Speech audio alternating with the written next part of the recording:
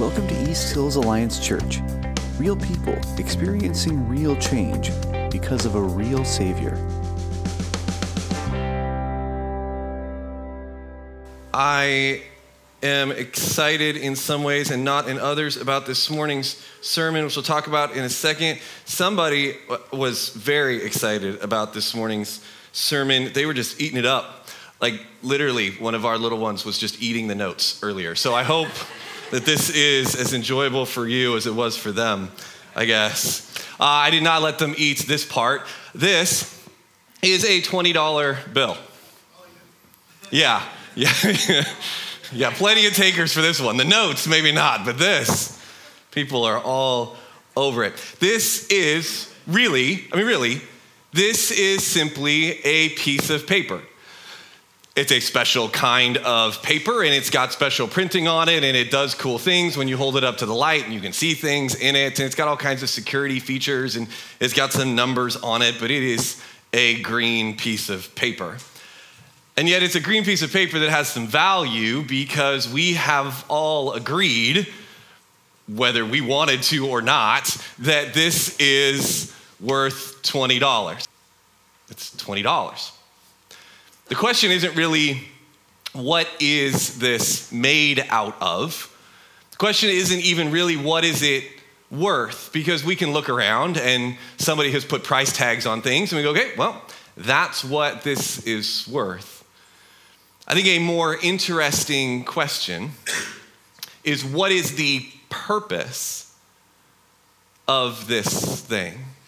That's the question I'd love to ask this morning. What is the purpose of money? And maybe it is a question you have thought about before, or maybe not so much. What is the purpose of money? We've been talking the last few weeks about next steps we believe God is calling us to take as a church, and they happen to be steps that we believe Jesus wants all of us to take. Those who said, yes, Jesus, I'm gonna follow you with my life. That means taking some steps to follow him. For those of you who weren't with us at the beginning of this series, in February, our church leadership, our ministry board and staff met with our denomination's district superintendent. It just means he's my boss, and he came and he met with us, and we asked the question together, who do we believe God wants us to be in 2025? Which is basically just hey, 3 years from now, if everything is going well, and by well we mean we are becoming the church and we are being the church God wants us to be, what will that mean? What will that look like? What will be true of us? What will be happening amongst us? And as we distilled that conversation down, there were some things that popped out. And so we've been talking about some of those things for us as an organization, next steps of who we that we want to walk in as we become who God is calling us to be. And again, they're nothing remarkably earth-shattering or brand new. They are as ancient as this text we're going to look at this morning. But they're good and they're true, and they're good and true for all of us. So we're asking the question, not only are we taking these steps as an organization, but are we each taking them as disciples of Jesus? Not because we're saying, hey, this is what the church is doing, you have to do this too, but because as we look at these things, we believe there are things Jesus calls all of us to become and to do. So we're talking about being healthy and Christ-formed people. We're talking about being Jesus-centered when we gather and being formed by Jesus, not by all the other things in life that want to form us. We're talking about choosing intentional relationships, about working together to impact our community, things for us as a church, for each of us who make up the church. And there are a number of factors in how people and organizations grow. And that's essentially what we're talking about, is what is Jesus inviting each of us and all of us to step into as we grow, as he is growing and molding us. And there's a number of factors that go into how organizations and people grow. I don't even want to imagine how much ink has been spilled in writing and printing books and blogs on organizational health, right? And organizational growth. So I won't spend a ton of time on that, but there are a couple of factors in our growth, both as individuals and as organizations. that I think people would just prefer their preacher didn't talk about. So I'm going to talk about both of them, one this week and one next week. And we'll start today by talking about money. And maybe the organizational side of talking about money and growth makes sense to you, is obvious to you. For any organization to grow and to grow its impact internally and externally, finances fuel function. That's just true for any for-profit or nonprofit organization. Finances fuel function. We're going to do things that helps to have a currency to help that happen, right? And the church is no different, really. It is part of the impact that we have and how we grow as an organization. For you and me, though, as disciples of Jesus, what does money have to do with our growth? And I think that gets us back to our question. What exactly is the purpose of money?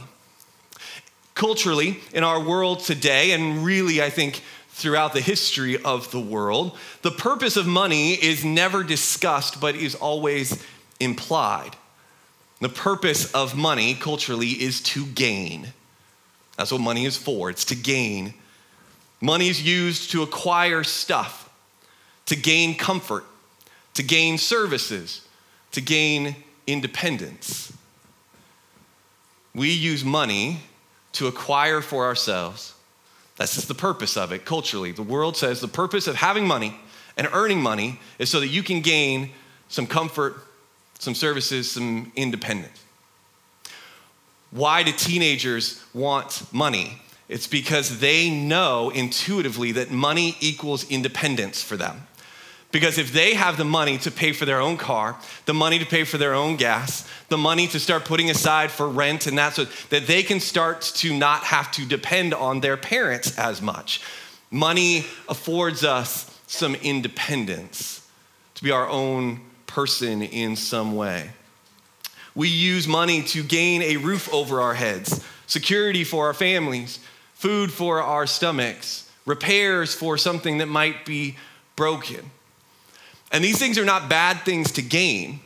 This is not going to be a sermon on money where if you're not homeless at the end of it, you're going to be told you feel guilty. Like, that's not what we're doing here. Like, it is okay to gain a roof over our heads, to have food in our stomachs, to create some security for our families, to get repairs for what's broken and we don't know how to fix it.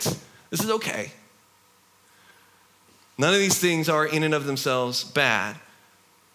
Scripture points out a universal truth, though, that I think is worth examining.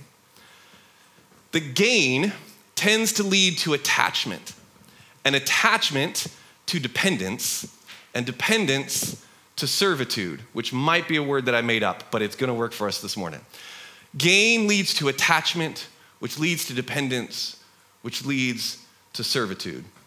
There is an oft-quoted verse in Scripture that you may have heard before, that money is the root of all evil. Some people quote it, they don't even know they're quoting Scripture. Money is the root of all evil. Only that's not actually what the verse says. So really quick, let's take a look. It's in a letter we call 1 Timothy in the New Testament. Chapter 6, verse 10, and the verse goes this way. For the love of money is the root of all kinds of evil. And some people, craving money, have wandered away from the true faith and pierced themselves with many sorrows. And you can see this pattern emerge in this verse. The love of, the attachment to money creates cravings for more. If somebody is craving a drug, we would say they're dependent on that drug. An attachment leads to a dependence, which leads them into all kinds of things they don't want to participate in but can't get out of because they are a slave to the situation they find themselves in. Gain creates attachment, creates dependence, creates servitude. So to be clear, or to try to be clear, money isn't bad. Again, it's part of the positive impact for your life and for any organization that you're a part of. And for the record, this pattern of attachment dependence isn't inherently bad either. Attachment and dependence are a part of any relationship, right? For example, let's say you gain a spouse, which I know is a really weird way to say that, so bear with me. But you gain a spouse, okay? And now you are attached to them, either because you love them and want to be attached to them or because you signed the paper. But either way, you're now attached to this person. And there is now some dependence in your life on this person, either because you're doing life together, or you're trying to own a home together, or you're trying to do a family together. There's some dependence on this person. And hopefully, in a healthy relationship, it is an attachment based in love, which leads to a dependence based in trust. I trust you to do life with you. I trust you to take care of these things. You do your part, I'll do mine. We'll love God and love people together. And that love and trust leads to service of one another by choice to demonstrate that love based in trust.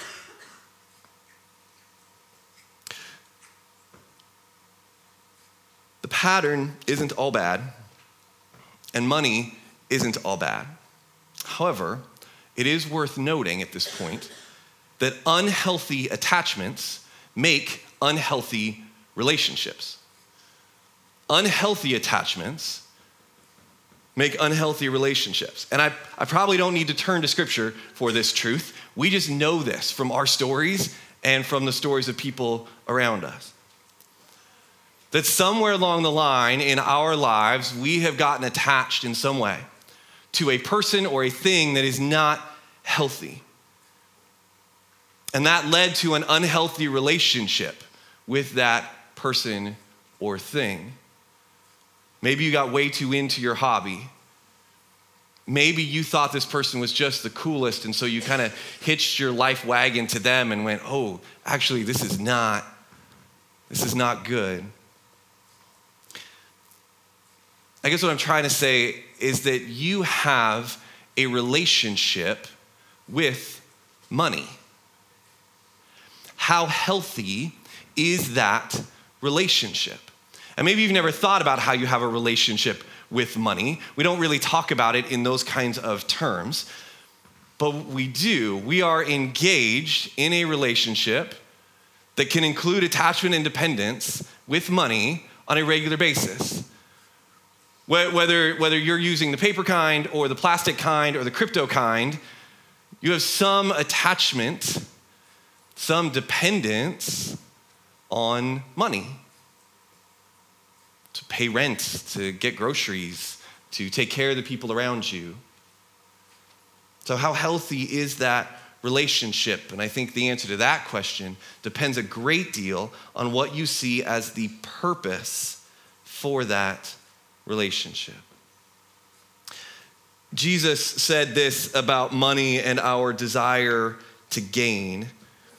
This is in Matthew chapter 6. I'll start in verse 19, which this may be a passage you have heard before. Jesus says, "Don't store up treasures here on earth, where moths eat them and rust destroys them, and where thieves break in and steal. Store your treasures in heaven, where moths and rust cannot destroy, and thieves do not break in and steal. Wherever your treasure is, there the desires of your heart will also be." Wherever your treasure is, there the desires of your heart will also be. Let me make another perhaps obvious and observable truth. The stuff we gain with our money takes up real estate in our lives. If you have kids, you know this is true because somehow you buy them something this big and it takes up this much room in your house. And I don't really know how that works, but it does.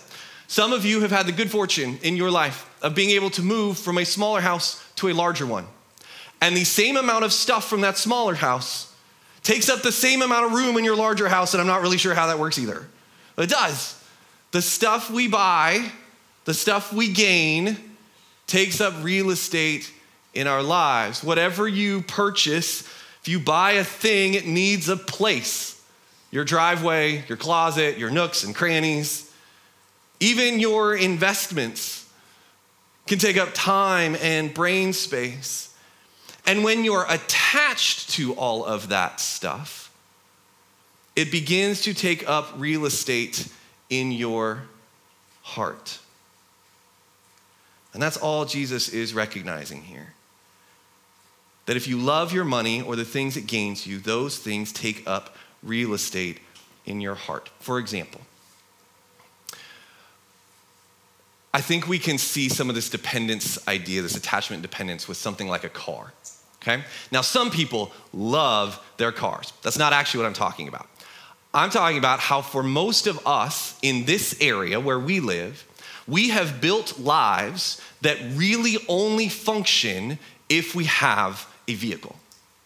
The distance between our home and our hobbies and our church and our workplace is such that it would be exceedingly difficult to do life the way we do it, if not impossible, without a vehicle. So by structuring our lives that way, we have attached our life to having a vehicle. Maybe not this one, but a vehicle of some sort. We're dependent on that thing. And so in our lives, we do things and spend things and use time and thinking power on maintaining and serving that car that we're dependent on. Oil changes, filling up the tank even when it hurts, trying to make sure that the repairs that need to be done actually get done, trying to figure out if they're just trying to upsell us, if my car is actually going to explode if I drive it out of this place. Like all of those things take up brain space, real estate in our lives and our hearts. And if you're somebody who goes, I'm not really, I don't know that I get attached to anything. That may absolutely be true.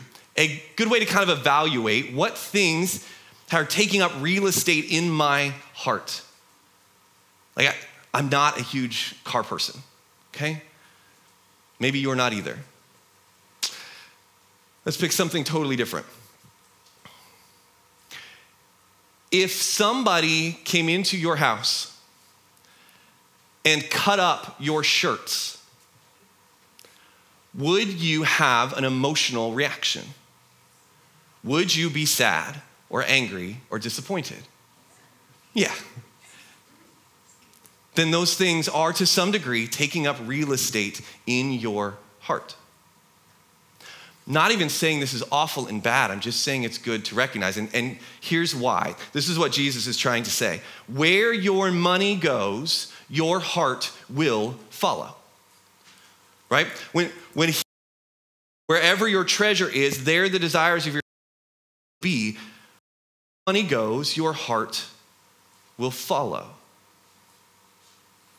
He continues in verse 23, and this is going to feel like a sharp right turn, like we've changed subjects, but he's still talking about money, and he's going to get back to money specifically in a couple verses. He says, your eye is like a lamp that provides light for your body. When your eye is healthy, your whole body is filled with light. But when your eye is unhealthy, your whole body is filled with darkness. And if the light you think you have is actually darkness, how deep that darkness is. This gets back to what we were saying about unhealth and unhealthy attachments. If the thing you are attached to is unhealthy, then the whole relationship is unhealthy. And the scariest ones, and many of you have experienced this, is when you think the source of your attachment is healthy, and then it turns out to not be. That's where things get really dark, right? How healthy is this attachment? And in regards to money, he's saying, look, as you allow this thing, like light through your eye, into your life, what effect is it having on you? He continues in verse 24. No one can serve two masters, for you will hate one and love the other. You will be devoted to one and despise the other. You cannot serve God and be enslaved to money. So just to be clear, to all of us trying to follow God with our lives, you can't serve both God and money. Jesus can't say it any clearer than that. I can't either. You can't serve both God and money. And this isn't a scare tactic of some sort. This is just an observation. Devotion, as Jesus says, you can't be devoted to both. Devotion is really defined as love and loyalty, okay? Devotion or love or attachment will lead to servitude. So which relationship are you more devoted to? Which relationship, God or money, are you giving your love and loyalty to? And yes, we're all sitting here in church and we know the right answer, but really ask yourself, based on your choices, based on how you function through your life, the decisions you make, the fears you have, which relationship is your love and loyalty directed more towards? Your relationship with God or your relationship with money? And if we're going to be devoted to God, what does that mean for our money? And if money is not evil, what will our devotion to God lead us to do with our money? And Scripture has a lot to say, actually, about our relationship with money and wealth from the very beginning through the very end. And a servant of God named Paul, somebody who was attached to and dependent on God and serving God with his life. A servant of God named Paul sums it up this way in what is now Acts chapter 20. And we're dropping into the middle of a conversation where Paul is talking to people he knows very, very well and who know him very, very well, and probably talking to them for the last time. And so he's reflecting on his life with them and what his actions have taught them as they look to his example. I'll start in verse 33. He said, I've never coveted anyone's silver or gold or fine clothes. You know that these hands of mine have worked to supply my own needs and even the needs of those who are with me. And I have been a constant example of how you can help those in need by working hard. You should remember the words of the Lord Jesus. It is more blessed to give than to receive.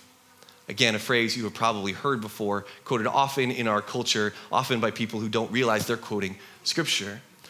Now, full disclosure, we don't have any other record of Jesus saying those words.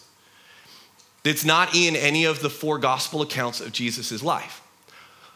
But Jesus lived for 33 years and taught publicly for 3, and we assume there are a lot of things that we don't have recorded that Jesus said and taught. And there's no reason to believe that Paul is making this up for his own benefit or gain. This appears to be a commonly understood teaching of Jesus at the time, that it is more blessed to give than to receive. And we know it matches up with the overall teaching of Scripture on how our relationship should be with money and wealth. If the cultural purpose of money is to gain, the biblical purpose of money is to give. The biblical purpose, how the Bible treats money and our wealth, the biblical purpose of money is to give, and primarily to give love. Now that may feel strange when we're talking about money, but Jesus said the most important thing we can do in this life is to love God and love others. Why would that be any different with our money? And I'm not talking about buying somebody else's love. That's gaining something for yourself.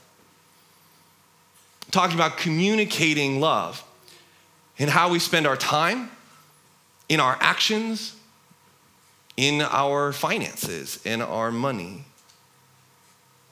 The most important thing we can do with the currency of this world is to love God and love our neighbor. We are generous. We have the opportunity to communicate love. Plus, the principle of money that we talked about earlier is still true. Where your money goes, your heart will follow. So, if you want your heart to be attached to something, give financially to it. If you want your heart to be attached to some cause, give financially to it. If you want your heart to be attached to the work of God around the world, give financially to it, which, by the way, we collected an offering last week for Great Commission Day, right? We talked about the work God is doing around the world and our opportunity to help fund it. And as a church, we gave nearly $5,000 to God's work around the world. So thank you for your generosity. And in doing so, this is how our heart becomes attached in some ways to the work of God around the world and to those who are doing it. Because where our money goes, our heart will follow. If you want your heart attached to something, give financially to it. Here's a weird one. If you're a parent struggling with a young adult child, and like, man, I really want to love them, but they're making it really hard right now. I'm not saying this is wise in every case. Every case is different. But if you're blessing them financially, there is a principle in Scripture here about where your money goes, your heart will follow. If you're having trouble loving somebody that you really know you should or want to love, this is one way to both express love to them and to see your heart follow. Prayer is another really, really good one. So just for I watched all the young adult eyes in the room light up. They're like, oh, that's a great idea. Yes. I'm gonna make mom and dad angry and they'll give me more money. That's not what I said. Not what I said. Okay. Prayer is also a really good one. But there is this principle in Scripture that where your treasures go, your heart will go also. And if your heart is already attached to a person or a cause, if there is already someone or something that you love and believe in, it just makes sense that your money would follow it. In fact, our money and our hearts are so closely linked. I think any time we're using money to give or to gain, it would be helpful to ask this question. Is this something I want taking up real estate in my heart? Anytime we go to click buy with one click, anytime we go to give to a cause or a mission, anytime we are purchasing a new car or a new home, anytime we're deciding on whether to give a gift financially to somebody, is this something or someone I want taking up real estate in my heart? Because again, going back to the shirts example, it starts to take up some real estate.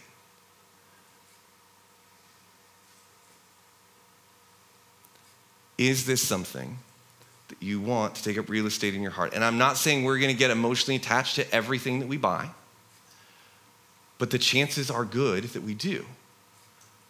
So if you're taking that risk, it's worth asking the question. On the flip side of the same question, do the causes and people who already take up real estate in your heart, the people and causes you love, do they know that by your generosity?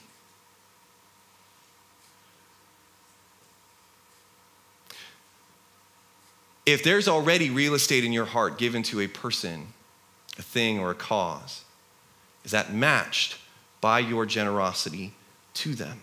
Your generosity will communicate love. It communicates that you believe in someone or something. It communicates that you trust that organization or person, that you're willing to attach your heart to them. And if to gain is to provide comfort and services and independence for ourselves, then to give is to provide those things for someone else. And in that way, to serve them instead of serving ourselves. If money's primary purpose, as culture will tell us, and again, as most cultures throughout world history will tell us, if money's primary purpose is gain, it will lead to attachment and dependence and servitude. But if money's primary purpose is to give, well, then generosity leads to love and trust and service. Being generous with our time, being generous with our emotions and our empathy and our compassion, being generous with our money, both communicates love and grows the love in us as our heart follows where our treasures go. It communicates trust. It is an opportunity to serve the people around us. And I don't know if you have thought much about this, but God has been very generous to you and to me. No matter what our financial status, God has been generous in his grace, in his truth, in his gifts. He's entrusting you with his gifts of grace and truth and his story to tell. He's communicating his desire to serve you. You remember that often misquoted verse from 1 Timothy we read earlier, a few verses later, and this letter is written by the same servant of God, Paul, that we read about in Acts. He's writing to his student Timothy, and he's trying to instruct Timothy on how to instruct other believers. And so still in chapter 6 of 1 Timothy, we'll scroll down to verse 17. Paul writes to Timothy, "Teach those who are rich in this world not to be proud and not to trust in their money, which is so unreliable. Their trust should be in God, who richly gives us all we need for our enjoyment." God has been generous to us. So what do we do with that? Verse 18. "Tell them to use their money to do good. They should be rich in good works and generous to those in need, always being ready to share with others." God has been generous to us, and we should be generous as well in love and trust and service to others. And I don't want to blow past this too quickly, because if we've been sitting in church and engaging in church for some amount of time,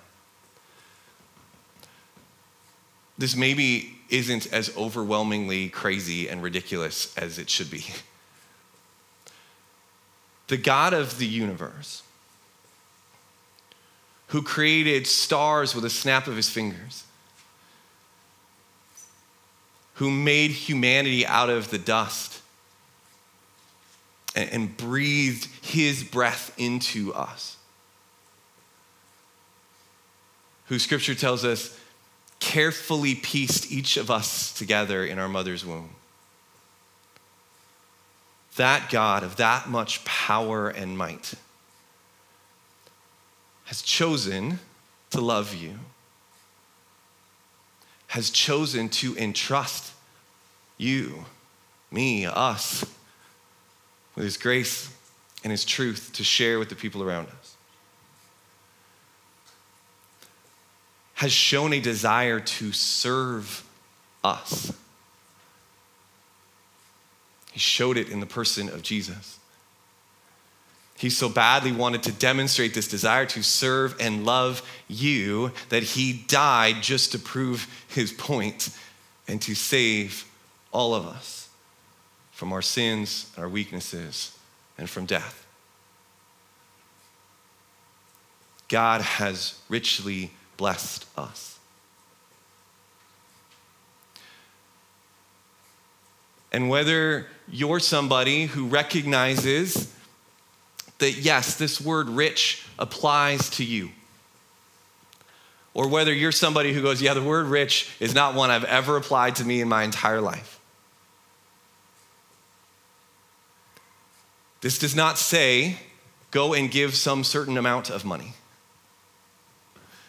Verse 18 says, tell them to use their money to do good. Maybe for you, to sacrificially give is thousands upon thousands of dollars. Maybe for you, it's 2. Fine. It's not about the amount. God has been generous to us, not only in how he has provided for us, but God has been generous to us in his love, in his trust, and in sacrificing himself for us. And so he asks us to sacrifice what we have, what he has given to us and blessed us with. So what is your relationship with money? This week, I invite you to reflect on some of these questions. Maybe when you pull out your wallet, when you're clicking on things online. What is my relationship with money? What is the purpose of money in my life? It's most certainly a tool. Have you seen it as a tool to gain or a tool to give? When you go to use money, be willing to pause and ask the question, is this something that I want taking up real estate in my heart? And in the end, this question, what does my relationship with money say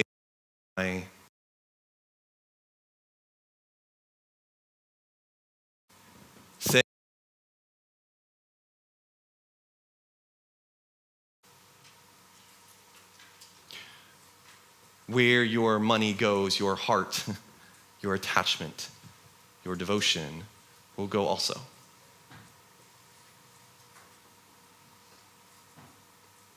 Have you decided to be devoted to money and its gains, or to God and his call to be generous? Our God has been generous to us with his love and his grace, his provision, his truth, his life. And he asks us to go and do the same. So let me pray for us as we do that.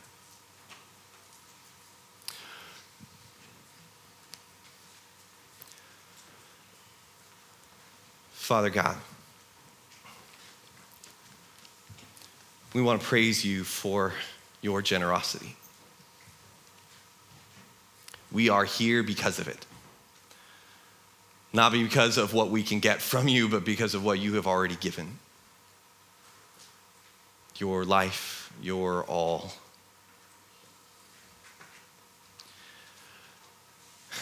And all you ask is that we do likewise.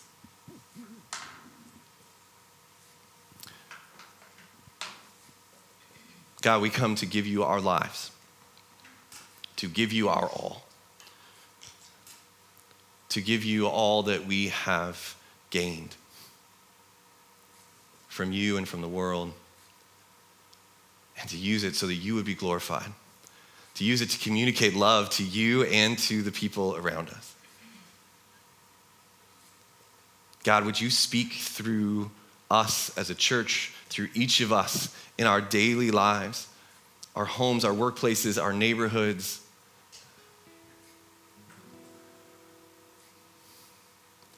Would you speak through how we love, and how we serve, and how we trust, and how we spend? That we would give love and we would give you glory. We pray in Jesus' name. Amen. Thank you for checking out our podcast.